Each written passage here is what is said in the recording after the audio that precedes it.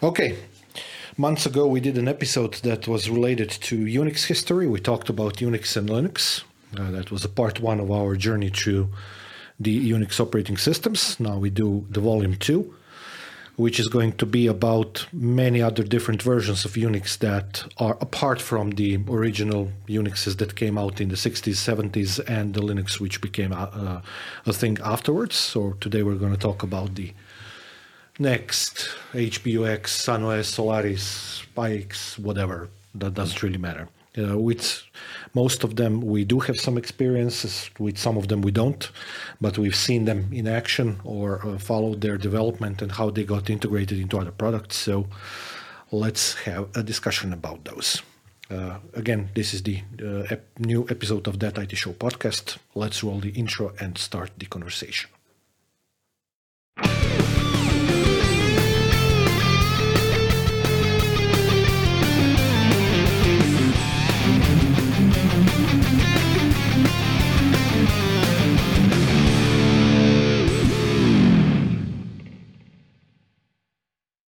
Okay. Which one you want to start talking about? I want to start talking about neither one. Of course. What I want to talk about is the Unix philosophy. Mm-hmm.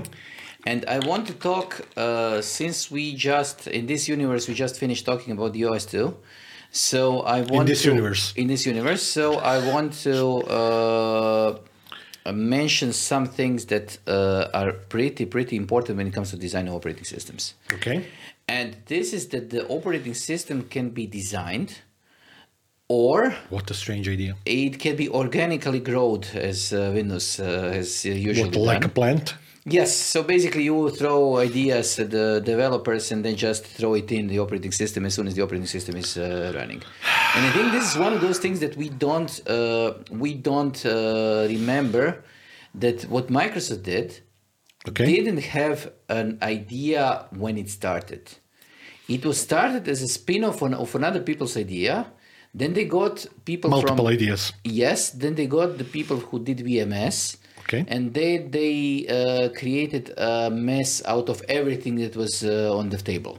Okay. And the Unix, when it was initially designed, so in the 69, being 1969, this was the operating system that was intended to be a completely new operating system that would be independent of the hardware. Okay. But the first idea wasn't even an operating system. They wanted to create a game. Really? Yes. Okay, I didn't know this. So basically, Thomson and Ritchie tried to do a game on the PDP-7. Oh, I did really read about this. And they were trying to do it in assembly. And then they tried to say, okay, this is going to be something that requires the things that are required by a game. So you need to wait to talk to the hardware, you need to wait to display things, you need to wait to get input from the user, and so on and so on and so on. So they created a different, what would be called modules today, but were called functions back way then, that enabled you to talk to the computer. Okay. And then they turned it into Unix version 1 that was done in 1971. Okay. And this was the idea that had a background. And the reason why I'm talking about the background is because when they started the design, they decided to keep it to certain standards, certain ideas, and to try to create everything that is designed in the Unix to keep it uniform. And by uniform, I mean to conform to certain ideas. Some of the ideas, you can take a look at them. There are different interpretations of those, but some of them are the same wherever you look. So first thing is that you are going to have one program that is going to do one thing. It's going to do it well. Or sometimes it is called keep it simple and stupid, or keep it simple and running, whatever. But the idea is that if you have an application, for example, ls, that is used to display the files on the file system, it can have as many options as it wants to, but they should be related to displaying the files on the file system. It shouldn't be also archiver, I don't know, able to open the archive, save the archive, display files, and so on and so on. This is the thing that is happening in Windows. As soon as you have a working application, suddenly it becomes bloatware because the developer doesn't want to stop. He wants to continue adding features to his application. And in Unix, this is usually frowned upon. People say, okay, is your application right now the ideal way to display the number of files, whatever? Yes, stop.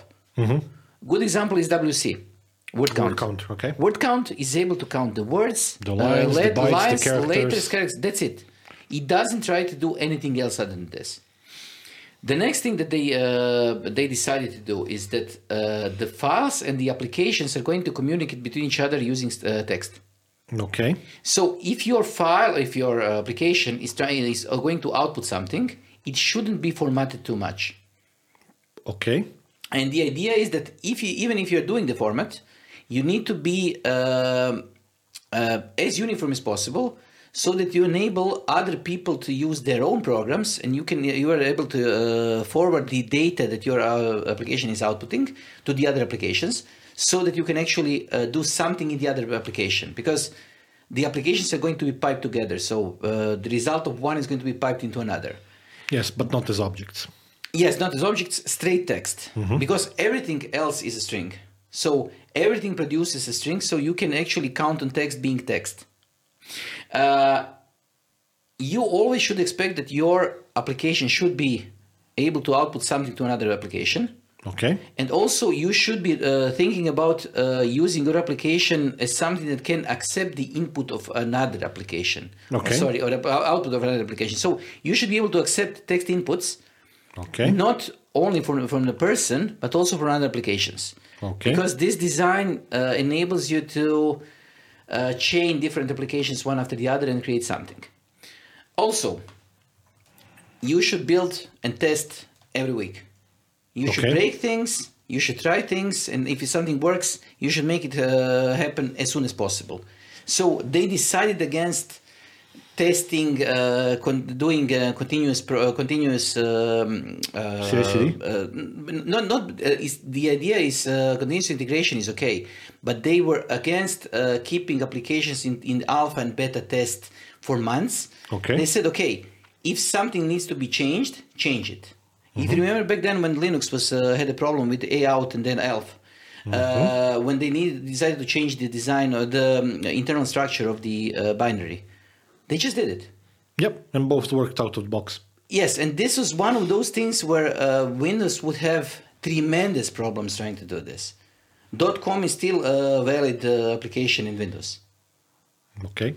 And this is one of those things when backwards compatibility doesn't make any sense. A lot of people would frown upon that, but yes. Also, when you're doing something, create tools. Create your own scripts, then use your scripts to do things, because you want to build on your work, and then you want to avoid repeating your work as much as possible. Okay. Because you're going to be a better application designer in this. You're going to be a better system architect and so on. Because you are creating your own tools, you know how to do these things. So you don't want to waste time on redoing things that you already did. You should be just upgrading your knowledge and creating new things. Files should be stored as text if possible. So all the data should be stored in text. If you need to do something in binary, okay, but if possible, do it in text. Okay. And this is the reason why we have XML. And we have different versions of, yes, but it enables you to create a structure that is basically a text file. Okay. And you can embed images, you can embed other things, but you're also storing them as text files. So you don't risk trying to store it on a file system that doesn't understand how to store binary. Okay. Then portability over efficiency. If your application needs to be written in such a way that it's going to be slower, and at the same time you want to run it on different architectures, do the application so it is slow, but it runs. Okay. So that everything can be compiled. And this was extremely interesting back way then, because the Unix wasn't designed for a particular architecture. They started designing on one architecture. They switched their architectures a couple of times during the first 10 years. And the idea was that the Unix should be running on all of them at the same time, if possible. So they were trying to rebuild things. While maintaining compatibility. And the only way to maintain compatibility is to be wise when you're designing application inside. And the last thing is that that is important, and that was designed way back then, is that you shouldn't be creating everything by yourself from the scratch. You should be trying to build based on libraries and object files and everything else that you already have. So you should be able to talk to your colleagues, you should be able to reuse their code and try to create something new based on the old code. Hence open source. I think it was a prototype what would later become an open source. Okay. The reason why they did it, because they didn't want to redo everything from scratch every time they started to do something. So the application would more or less depend on the operating system doing basic things, talking to the hardware, talking to the processor, talking to the display, getting input, getting output, and so on. And this is one of those things where, as long as we don't understand the how things were working back way then, you don't realize why this was important. Okay. Because the first version of Unix included things like file system. Before that, you stored information to the disk by just referencing the sectors. Okay. So you needed a file system. You needed a way to create processes. You needed something that is going to be handling processes.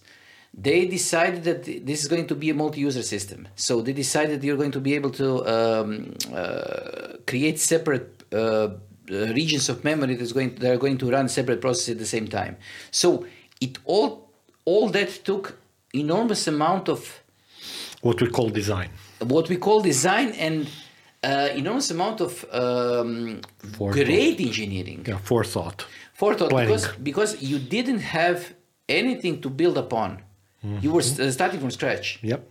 And this is the reason why I think that the 60s or the late 60s are probably the most formative years when it comes to operating systems. I agree. Because what you had back then was you had operating systems that were specifically tailored for one specific computer, not architecture, but computer. Then you had the idea of Unix that was trying to get cross-compatibility done. And also you had a different kind of operating system that was designed with a particular function in mind. And I'm talking about Apollo guidance computer and the derivatives that came after it. Okay. Because special use case computers. Yes, but these special use case computers are in use up until today. Yeah.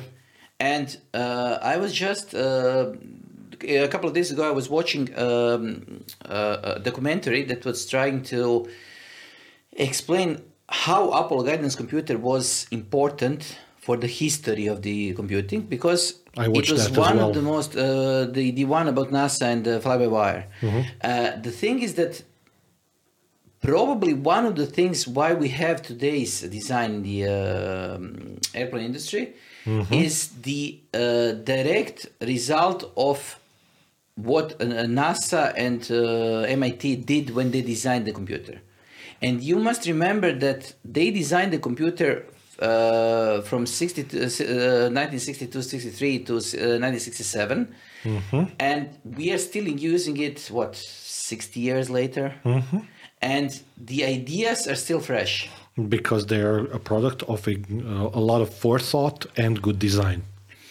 Also good optimization, because they understood where the problems lay, and they didn't try to do what developers are more inclined to do today, and this is to say, okay, my design is bad, but if I wait enough, I'm going to solve the problem by sheer hardware power.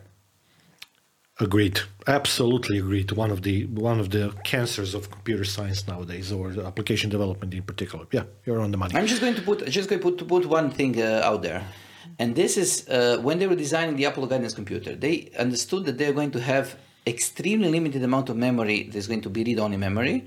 They're going to have extremely limited memory that's going to be able to write and to keep some information in it. And it was unreliable as well. So had to design for that too on a hardware level. They had to design on the hardware level without actually knowing how reliable it's going to be, because they didn't know if the computer, when it passed through the belts surrounding the Earth, is the radiation going to interfere with the computer's functioning. Mm-hmm. So they were trying to design something that they didn't know, they didn't have the entire risk calculation about, and they have extreme amount of unknowns that couldn't be checked before the computer itself had to function. Mm-hmm.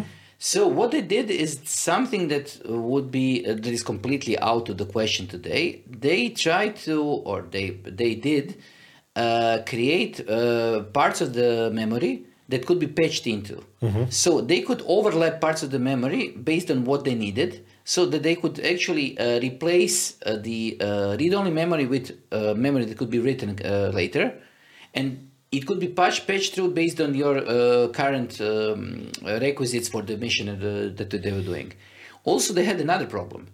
And this problem is completely out of the question today. And this is the problem where you had to create the application that would work months, sometimes years before it would be used. And you couldn't make an error.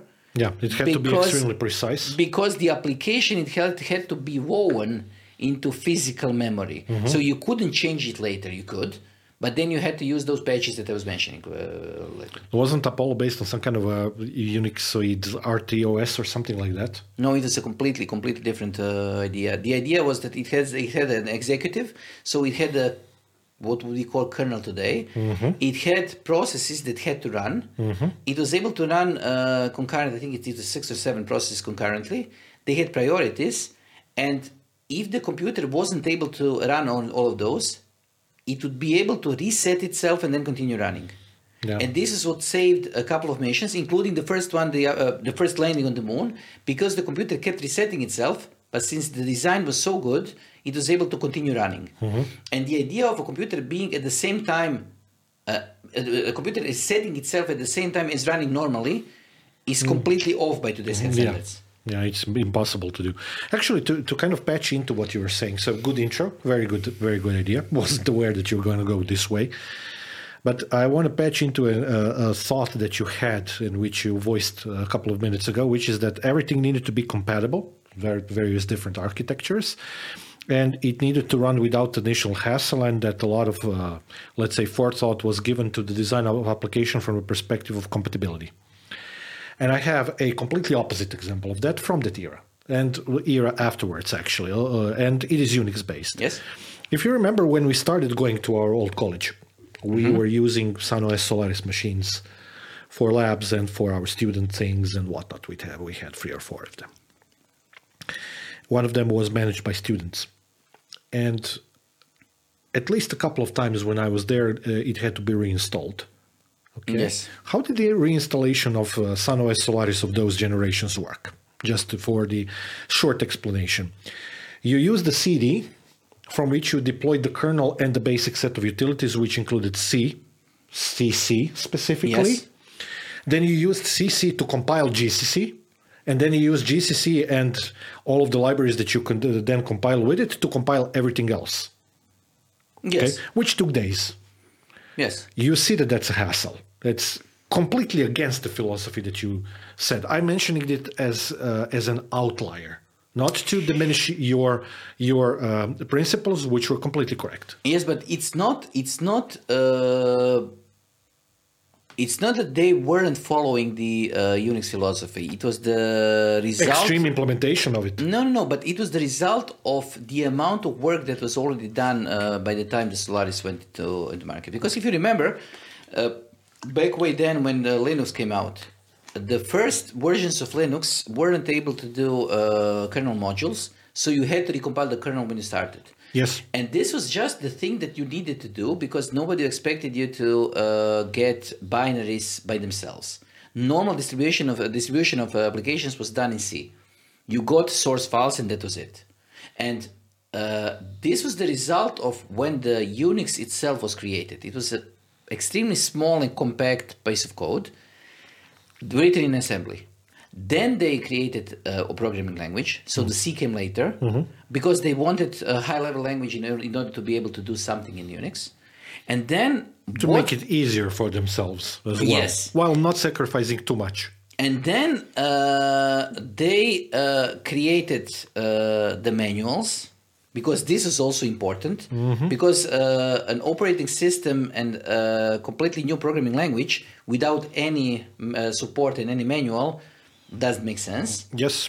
And then they were able to create and distribute the version that was actually commercial. Okay. And this is Unix 6. It took them 6 versions in order to get to that point. And also, there is a version 7 that introduced different shells. Okay.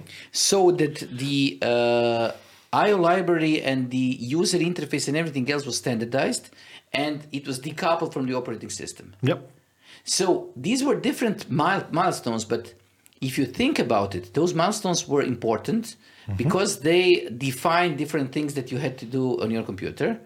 They were also trying to solve the problems that they had, because, for example, using a shell makes sense only if you have a problem because you have multiple users, and your multiple users require different settings inside their own environment. Or they use different shells, settings and shell, let's say, functionalities of different shells to program shell scripts. Yes, because declaration of variables and some other things were a little bit different. Yes, but the environment is the problem. Yeah. Because if you want to have an environment that is separate from mine, we need to have separate sessions.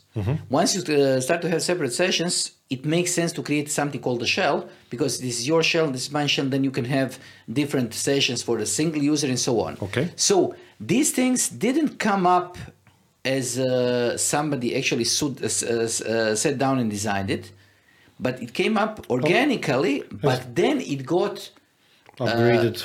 Then it got included into the entire structure. Unlike some other operating systems that basically just slap it on and try to solve this problem in the user space, because this had to be integrated into the kernel space, and this was something that this is something that actually designed what the kernel and user space were. Okay. So the Unix was, from my perspective, the most interesting technologically from 69 to 80. Then later versions were just big upgrades, but upgrades. First Unixes were technology advancements that were amazing. Then it just stayed I wouldn't say the same, but the technology advancements stopped being so big. They just did incremental upgrades, and this was logical. This is logical, and I think that the next big thing that happened in the Unix world was when the graphical interface was introduced. Okay, X11 and whatnot. Okay. So let's say that the first one that I remember using for a significant portion of time was actually SunOS/Solaris, because we had it in college. We also had the University Academic Center, which had a whole bunch of them too. We got access to them by being students in the, being educated in the public space. And that's where, personally, I cut my teeth as a Unix, let's say, administrator. I switched to Linux, let's say, 6 months later or whatnot after that. I remember Solaris for a couple of reasons. And that memory has stuck with me afterwards, and I have a couple of them actually in my garage, the Ultras, that I would like to make them run again because they deserve it. First thing that, generally speaking, got to me, or that I really remember about Solaris, is that although we reinstalled it over the course of 7 years on those student computers twice, it was actually very robust. It worked really well, it didn't crash, and it handled oftentimes like dozens and dozens of users. And we're talking about mid-90s now, where we didn't have multi-core CPUs or the CPU power that we had nowadays. People leaving screens, downloading, using graphical interfaces because it used to have that as well. But back way then, graphical user interfaces were standardized in another way, in which they were using XMDCP. So you were basically had a central server from which you loaded the graphical user interface, and you had a UI terminal, which was GUI based, that loaded the environment from there after you logged in.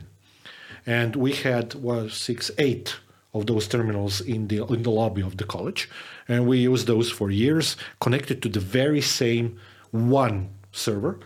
So those graphical user interfaces took a heck of a lot of CPU time and especially memory. And of course, network was being used a lot for it, but it worked rather well.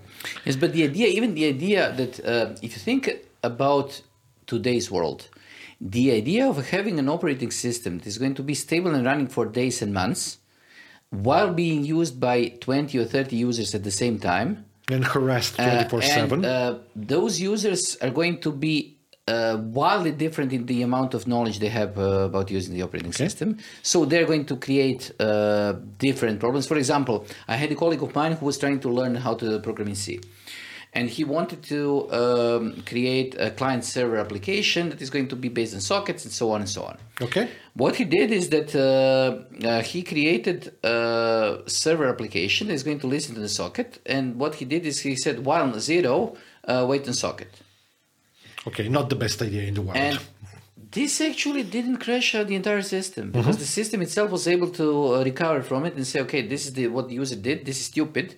All the users are going to get limited access to the processor, but the operating system has its own priorities, so it's going to continue running. Even today, you can break some of the operating systems today if you do something like this.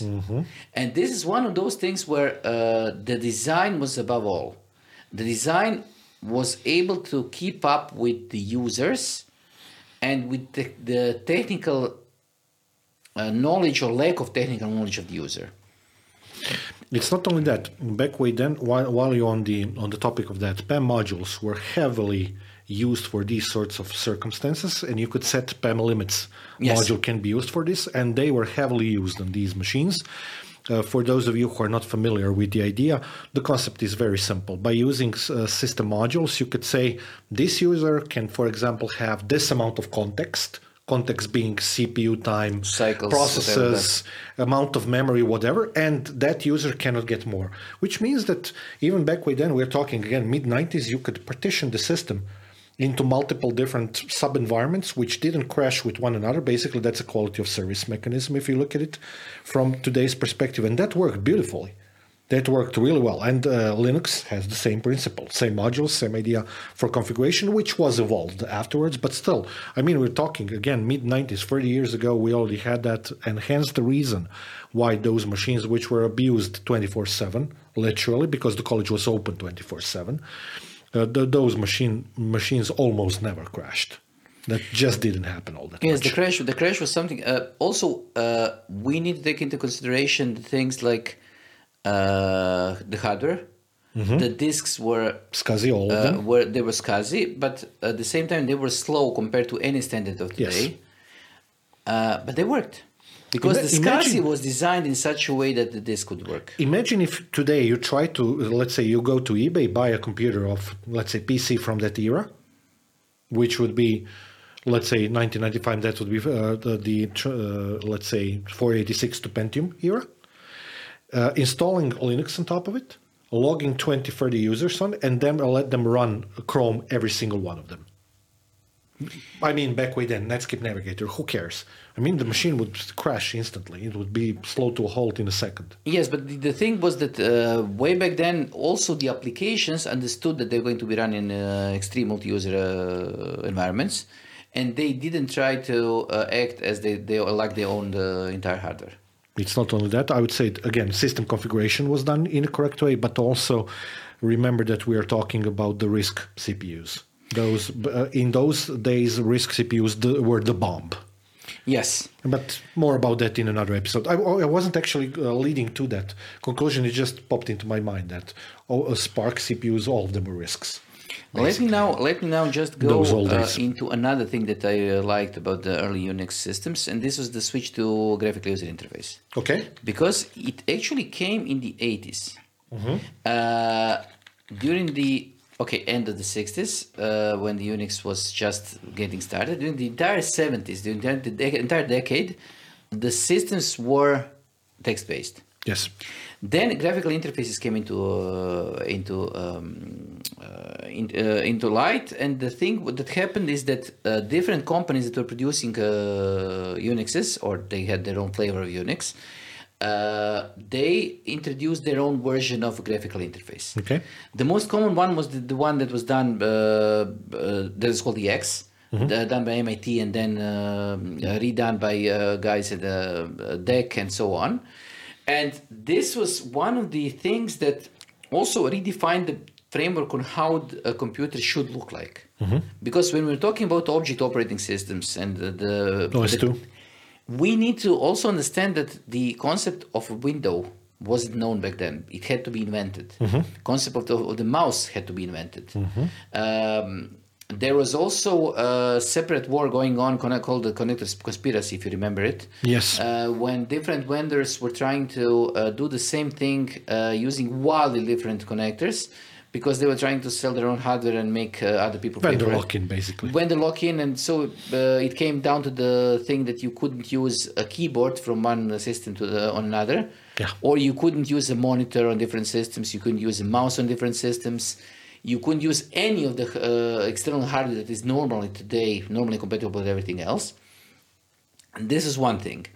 Then people realized that they need to do something, and when the 90s came in, they started trying to create compatible systems between each other. And the reason is because the companies, especially the universities, started or suddenly got themselves stuck with different architectures, different computers from different eras. And some of them were intended to be used on some project, some intended to be used on another project. And the idea was to ensure intercompatibility. If you had, I don't know, a DEC, a Sun, and an IBM, you had to have a common factor in order to be able to work on all of those, while at the same time connected to a single terminal. Yeah. And this had to be done in some way. So first, telnet and text-based terminals were created, and then the same thing happened with the graphical terminals. And then the different environments came.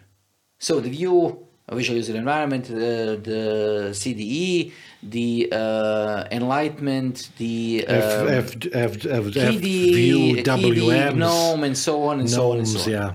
So different things happened. Actually, there were a couple of commercial versions of X Windows as well, Metro Accelerated, but that was more on Linux. Yes, and the interesting thing is that X, or the graphical interface, lived to this day. Yeah. The Wayland tried to do away with X, but X is still alive. You can even get implementations for it on the regular Windows, and you can run X applications from a Unix server on your Windows for free, basically. Hence XDMCP protocol. Yes. So the thing is fantastic. But this came out of standardization and trying to stick to the rules. And this is one of those things where I don't understand why Microsoft chose the other way to do it. Let me interject with something of a story of personal nature, professional nature, actually. The first job that I did before you and I became less than competitors by working for different magazines, I mean permanent job, was for a company that does simulation tools for a variety of automotive companies, for suspension, for whatnot, based here in Zagreb. Their environment was based around a buttload of Unix systems, but not one of them only. We had a bunch of Linuxes, we had a bunch of HPUXs, we had a bunch of Sun machines, and my personal favorite, we had a bunch of Silicon Graphics machines. Okay. We had a mutual authentication system, LDAP-based. LDAP existed back in 2003. It existed way before then as well. So everybody could log into any of these systems and use whatever they wanted in the shell First point, easily, secure shell, telnet, whatever. And second point, you could basically, they had Linux-based PCs for development. You log in, you do, let's say, X remote session to any one of these different systems. We could easily start any application from any of those and do basically remote, what Microsoft does with remote app nowadays, and has been doing for the past whatever amount of years. XDMCP existed way before that. But the beauty of that was that you could have a simulation tool from Silicon Graphics loaded on your screen. You could have another different simulation tool from HPUX loaded on your screen on the same computer. They worked beautifully. I very much remember that because I was aware of XDMCP way before that and used it extensively. But that's the usage model that we had with those Solaris terminals as well. But it was the first time that I saw it outside of the academic environment being implemented in a real production environment by a company doing some serious business. And that also stuck with me for all of those years, 20 years afterwards, we're talking now, because we were very happy with that environment and the way in which it was easy to manage and administer. We had, myself and one other guy, we were doing the administration and system engineering, and it was working beautifully. I mean, no problems whatsoever. And this is why I was so when I became old enough to realize that the main difference between what X did and what Microsoft did with this remote desktop protocol. When I realized the differences, it was completely puzzling to me. Why did Microsoft, at the time when they were actually expecting that the amount of work done remotely on the machines is going to be much more interesting to people, why did they choose a protocol that is way less optimized than what X was? It didn't make sense to me. It doesn't make sense to me. They reinvented the wheel yet again. But they didn't reinvent the wheel. The wheel was it was basically square wheel. Square. Because what they did is they decided that they're going to send bitmaps over the network, and they are going to create something that is going to be bandwidth limited by bandwidth. And X was able to function over extremely limited network bandwidth, extremely limited links, because it was designed when those links were normal. I actually used X when I in 1995, tail end of 1995, when I started using Linux. I quickly understood the way in which the graphical terminals work, and I started using the X applications from those servers that we had in college, from my Linux computer at home, being logged in via an analog modem. Yes, it would work. It was slow to start to get the application via network, but after that. And this is one of those just things reminded me of that. That was kick-ass. When it doesn't make sense, what happened later. But let's go back to the Unix, because you have your own. I want just to put the timeline into perspective and try to understand where the Unix came from. Yeah, it came from the idea of people who were trying to create something that would enable them to run a game. So this is a pretty normal motivation for people way back then, because people wanted to play on hardware that is expensive. Yeah. Okay, so I started our discussion about Solaris and SunOS. We talked about some of the memories that we have of using that, and SunOS and Solaris afterwards were very successful in especially in one horizontal market, which was universities. Yes. It was super popular all over the world. Our college was one amongst thousands of them. Solaris was way back then was basically a synonym for the internet.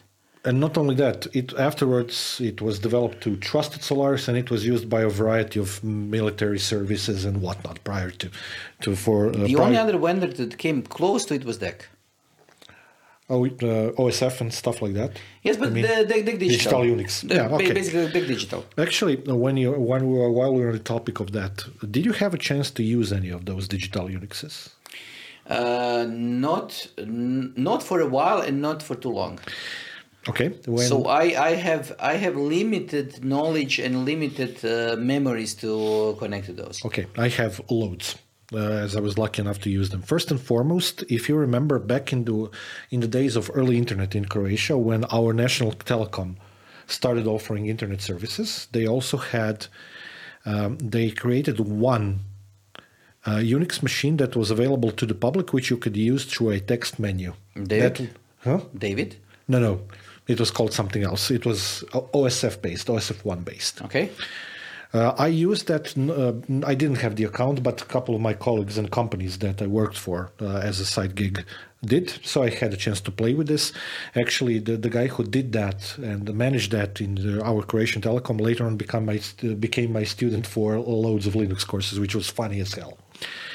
Digital Unix, though, I used that one heavily. I was lucky enough when I got to second year of college. You remember, in second year of our college included electronics 1 and 2.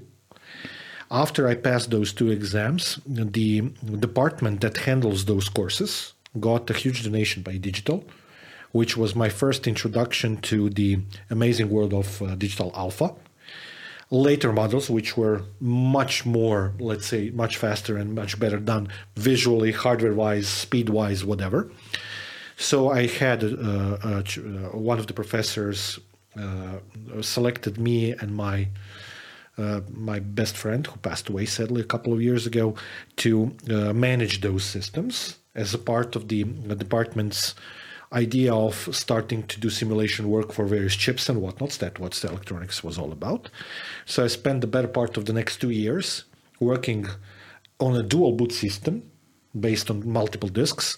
The first boot was Digital Unix. The other one was, we had a Linux version for Digital Alpha back then, which worked really well. I think there at some point I installed Red Hat on it as well. I think Red Hat had some early versions of their Linux prior to commercialization of Red Hat that worked on Alpha. So I have vivid memories of using those systems. They were amazing pieces of hardware, and the Digital Unix was the bomb. It worked very well, excellent UI. Loads of engineering applications were done for Digital Unix as a platform and for Alpha as the underlying hardware platform. There were quite a few supported accelerators even back then for those things. And we were drawing chips in that and compiling chips, all of the things that people nowadays do when they're doing that, in various simulation tools. So, yeah, the Digital Unix was a really good product. Yes, and I think that what we are trying to say here is that we need to understand that the circumstances on the market way back then dictated that you could actually tell that what companies were trying to do, they were trying to create something that would be applicable for certain use case? No. I wouldn't say applicable. I would say competitive in pricing when you compared price per seat for a person who would be doing something, because the personal computers were just coming into view. Yeah, they weren't popular up until 1981, 82.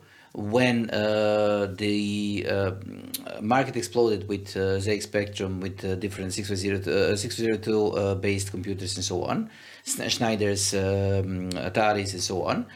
But the companies that were creating Unixes and created big systems started to form an image, probably somewhere in the subconscious, that they are going to be competing with those small machines. So they had to create, or they had to break down the price per user for a company. So they were trying to compete on the small computer market with machines that didn't have or had enough power to power hundreds of users, and they had that had and could be used over the terminals. I would say that that's exactly the reason why Sun Microsystems existed. Exactly that metaphor, because they were heavily present in the academic market with their hardware and software, and they were the workstation type of computers and servers. They did not have personal computers per se back in those days, 90s, 2000s. Exactly in that respect, those machines were used as either workstations for engineers to do something, or programmers as well, or they were used as servers to handle certain infrastructure. It was the same with Digital Unix and the Alpha systems and HPUX for HP workstations and servers and many other let's say, different platforms that were present back then. Every single company tried to carve out a piece of market for themselves and played on that market heavily. Sun for workstation servers, mostly HPX played at the same market and whatnot, but Sun Microsystems was quite successful with it, although they were super expensive and quite. Wait a second. And the second part of that was integration with additional products. I saw with my own two eyes what it means to have a digital Unix machine based on Alpha hooked up to a Tektronix oscilloscope and various other components, which was available back then. We're talking, this is prior 2000. This is 1998, 99.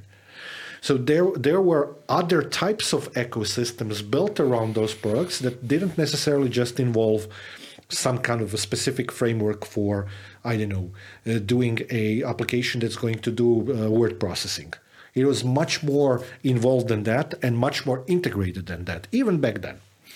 But you, when you said that Sun was expensive, it was, but it was nothing compared to IBM. Yeah, I know. And that's what they played on. Because Sun was considered a cheap alternative to IBM. Yeah. It was the cost was tens and hundreds of thousands of dollars, but IBM was costing in millions of dollars. Yeah. Also, IBM was pushing heavily with the mainframes.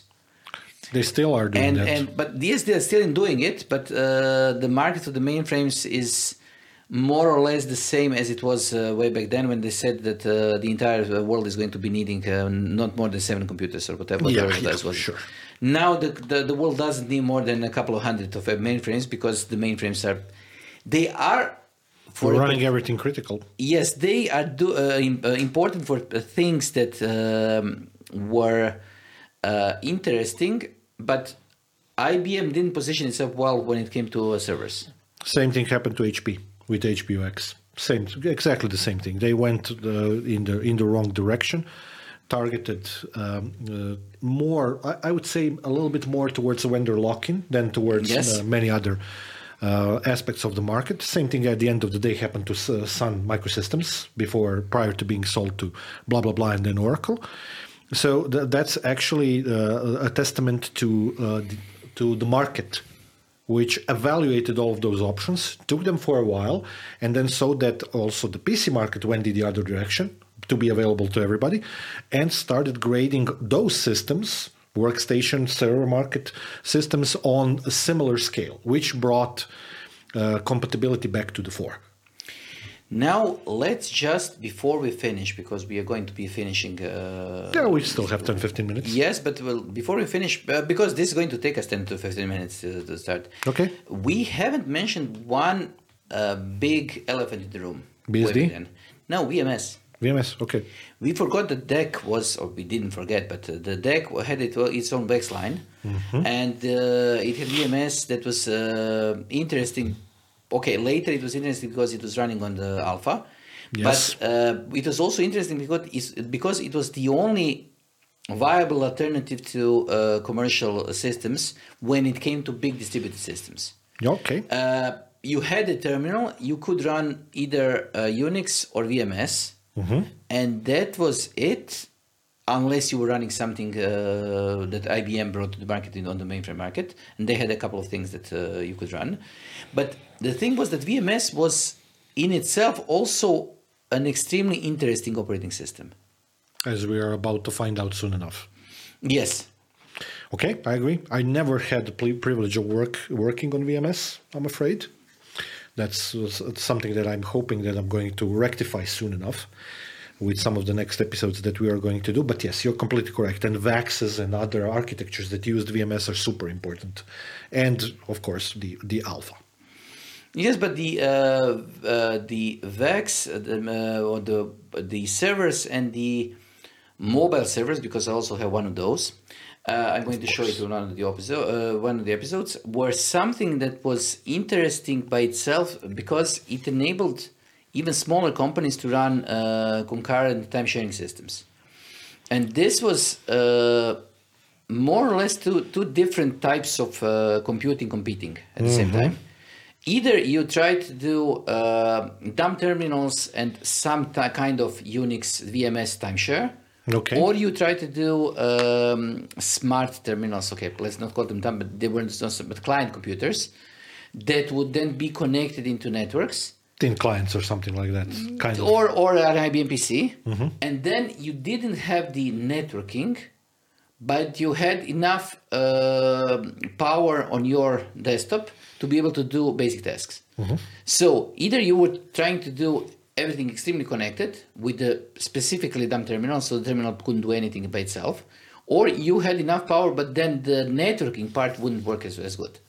Okay. Just to mention, and it's a good thing that you mentioned VMS, because yes, I forgot about it, my bad. VMS still exists. Yes. OpenVMS is still being actively used by loads of people, because at the end of the day, this is the digital legacy and whatnot. While we're on the subject of digital, and this is going to be a topic of our next episode, if I forgot to mention something in one of our previous episodes, the fact that OS2 failed pisses me off heavily, okay? Nowhere near as much as I'm pissed off about the fact that Alpha failed. And for reasons that are going to be apparent in some of the future episodes. VMS is like an outlier in that story. In a sense, and that's good because it's a good platform to do a variety of different things on.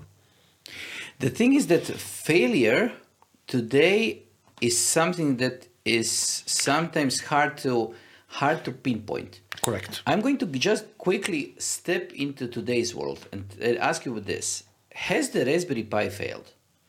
No. But what is it used for? I know.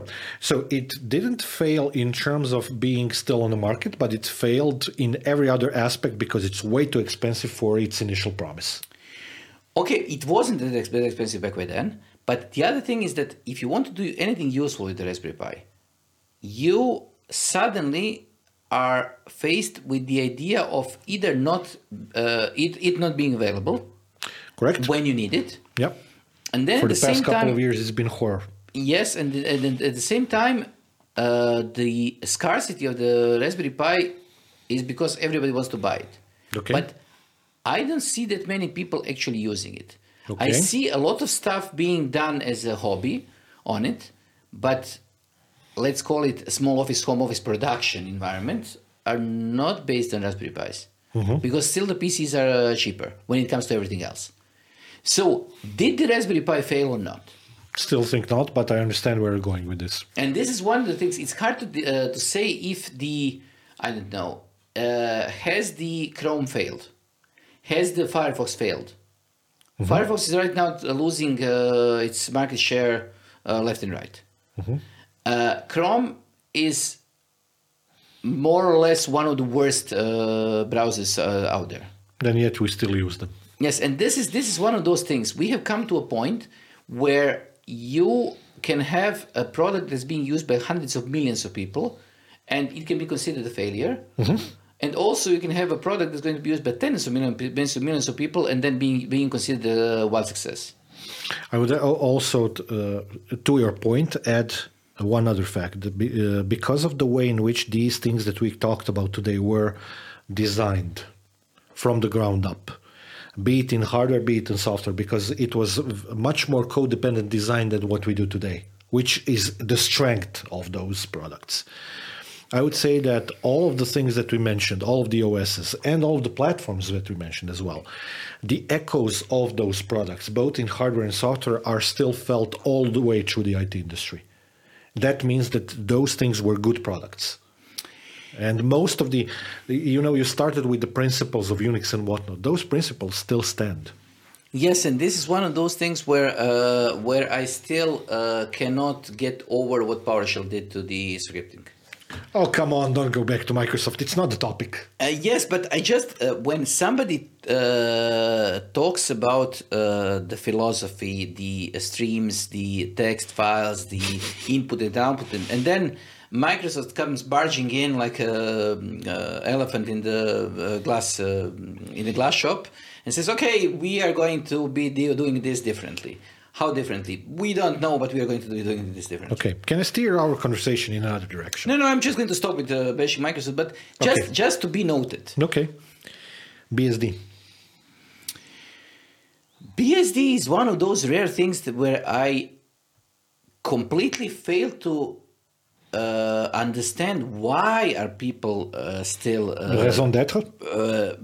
No raison d'être, but why the people are still behind it, while at the same time understand why people are still behind it. Yeah, it's a conundrum. Yes, people love it. Religiously, oftentimes. FreeBSD is great in some particular usage scenarios. Like? Routers. Storage. ZFS.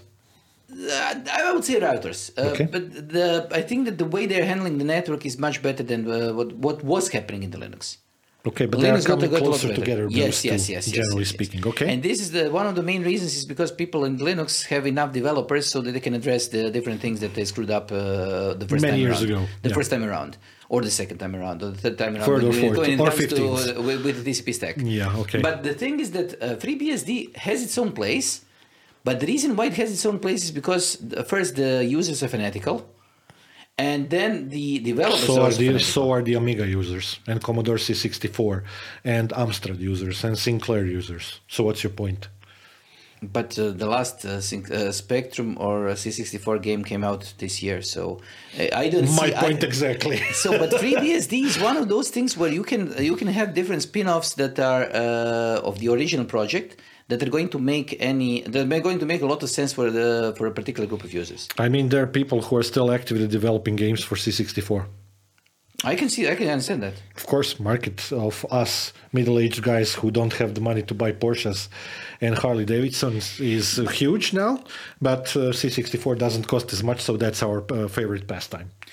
I don't think that this is it. I think this is one for those guys who think that Sudoku is boring but need something to occupy their mind. I would agree with that as well. I was just joking. Because I think that the idea of programming a game for C64 today is not intended to be a game. It's intended just to be an exercise for you to play with. Okay, I'm happy with that as well. And this is something that is usually being done for people who are just treating it as a hobby. Nobody's going to try to make money on the C64 game. No, I'm not so sure about that.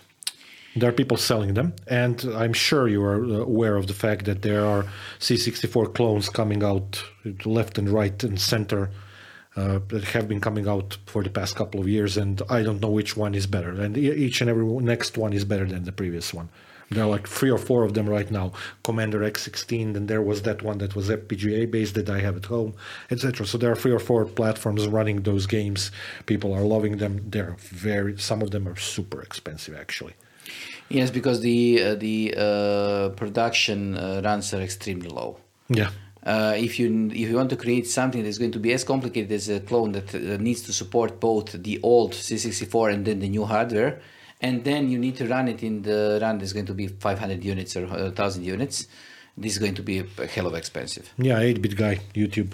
Yes. If you watch, he was heavily involved in the X16 design, so that looks very promising, actually. A lot of people have ordered them. They sold out quickly. So I'm guessing that there's still a market for that. Just based on the fact that all of those got sold in a second. Okay. Okay. On that thing, Do we have any other Unixes that we want to mention? Ikes? No, I'm not going to go into specifics because I don't think that they are interesting when it comes to history. Okay. Because what IBM did is they used all the different flavors and the different ideas from the Unix and they made it corporate. Okay. They created still a kick-ass OS. Yes, but I think that the main thing that IBM did is that they created it so it can be a real-time. It can be a production operating system that you can rely on, and then they basically left it at it. They didn't. Nothing wrong with that if it works. Yeah, that's completely okay because I would guess a majority of banks are still running on those. Yeah, a lot of them are still running. So the power-based. Yes, I would say majority. Yeah, I would say majority because since we still need COBOL people. Yeah. For reasons that are understandable, yes. Not passing understanding. Yes, so I think that AIX and so on are just going to be things that are going to be with us for a long time. Can I ask you a question and then we can close the episode? Yes. Are you going to file in your CV for the job in Germany to handle the railway-based MS-DOS systems? It wasn't MS-DOS. It was 311 workgroups. Okay, sorry, I just mentioned. So it's broken DOS basically. Workgroups worked rather well for me. Yes, but it was okay. Come on. It was working for you. This is good enough. Yeah. Telling it worked is good. Yes, this is one of those things with legacy systems. Yeah, there are quite a few of them, and they're going to keep on reappearing in much greater, let's say, numbers in the next 10 or 20 years, because these legacy systems are not easily replaceable, just like COBOL that you mentioned, and it's not like somebody's going to invent something out of thin air to run them in some kind of other environment. But they are already appearing, but you are not considering them legacy. That's the problem. Okay. Almost nobody understands or nobody sees that it is completely normal right now to have a server that is running since 2010 on Linux. It's running, I don't know, Ubuntu, whatever, 5, 4, whatever. And, Ubuntu Debian 5 or 4. And it is still in production. And then this computer can be considered ancient. It's 14 years since 2010. And this is just a legacy system, not a legacy system. Okay. If we were in 2000, this would be a computer that would be from the 80s. So we need to think about legacy systems and rethink what we are considering legacy systems. Okay. So timeline is important. Yes, timeline is important, and also the speed in which the technology is moving forward. Okay. What is happening is that the technology is slowing down, so legacy suddenly is not legacy. This is something that you can actually upgrade. Because you can. Yeah. Okay. And I have a sneaky suspicion that operating systems are going to be continuously slowing down their development. Okay. And I think that the main problem is going to be the hardware. So you're going to be just moving the virtual machines from one host to another, especially if a certain company decides to triple the cost, tenfold the cost, or 100-fold the cost, and so on. So you are now suddenly in a place where you can actually just move the virtual machines around and press play on different architectures, and this is going to continue. So you're going to have even worse legacy systems. That sounds like heaven for us. We're going to go deep into our retirement, still earning money for maintaining that sort of stuff. I know that the oldest machine that I got to replace was 21-year-old. Okay. And the oldest machine that was still running, and I didn't replace it because it was running a mission critical thing, was running Windows Server 2003 with the original version of whatever was the SQL version back way then, Cygate's version of the SQL. And if I'm completely sure, I'm not sure if it isn't still in production to this day. I still have one machine with DOS in production, and the system that I replaced that was ancient for me at the time in 2005 when I replaced it was based on Novel Network. That was a topic that can be a topic of your bashing until the end of time. This 2003 server that is running still is still running the application in Clipper. Okay. Clipper apps are not going to go away anytime soon as well. And it is trying to do it in some sort of networked, shared drive that is being assigned, if you remember the command, to different paths and so on. So this is a hodgepodge job of trying to do a kludge on a patch on a bug, but it is still something that runs in production. So you need, when you're talking about what is a legacy system, nothing is. Everything is. Nothing is and everything is. Because if you do, be honest to you, if you do a good job of creating a system and configuring and installing something, you have created a legacy system. Because it is going to be left working for years and years. And then you're going to realize that suddenly that, 7 years has passed and you haven't logged in. Yeah. And I'm especially talking about things like DHCP servers, DNS servers, and so on. Yep. I'm fine with that. Yes. But me too. But the thing is that these are also legacy systems. Okay.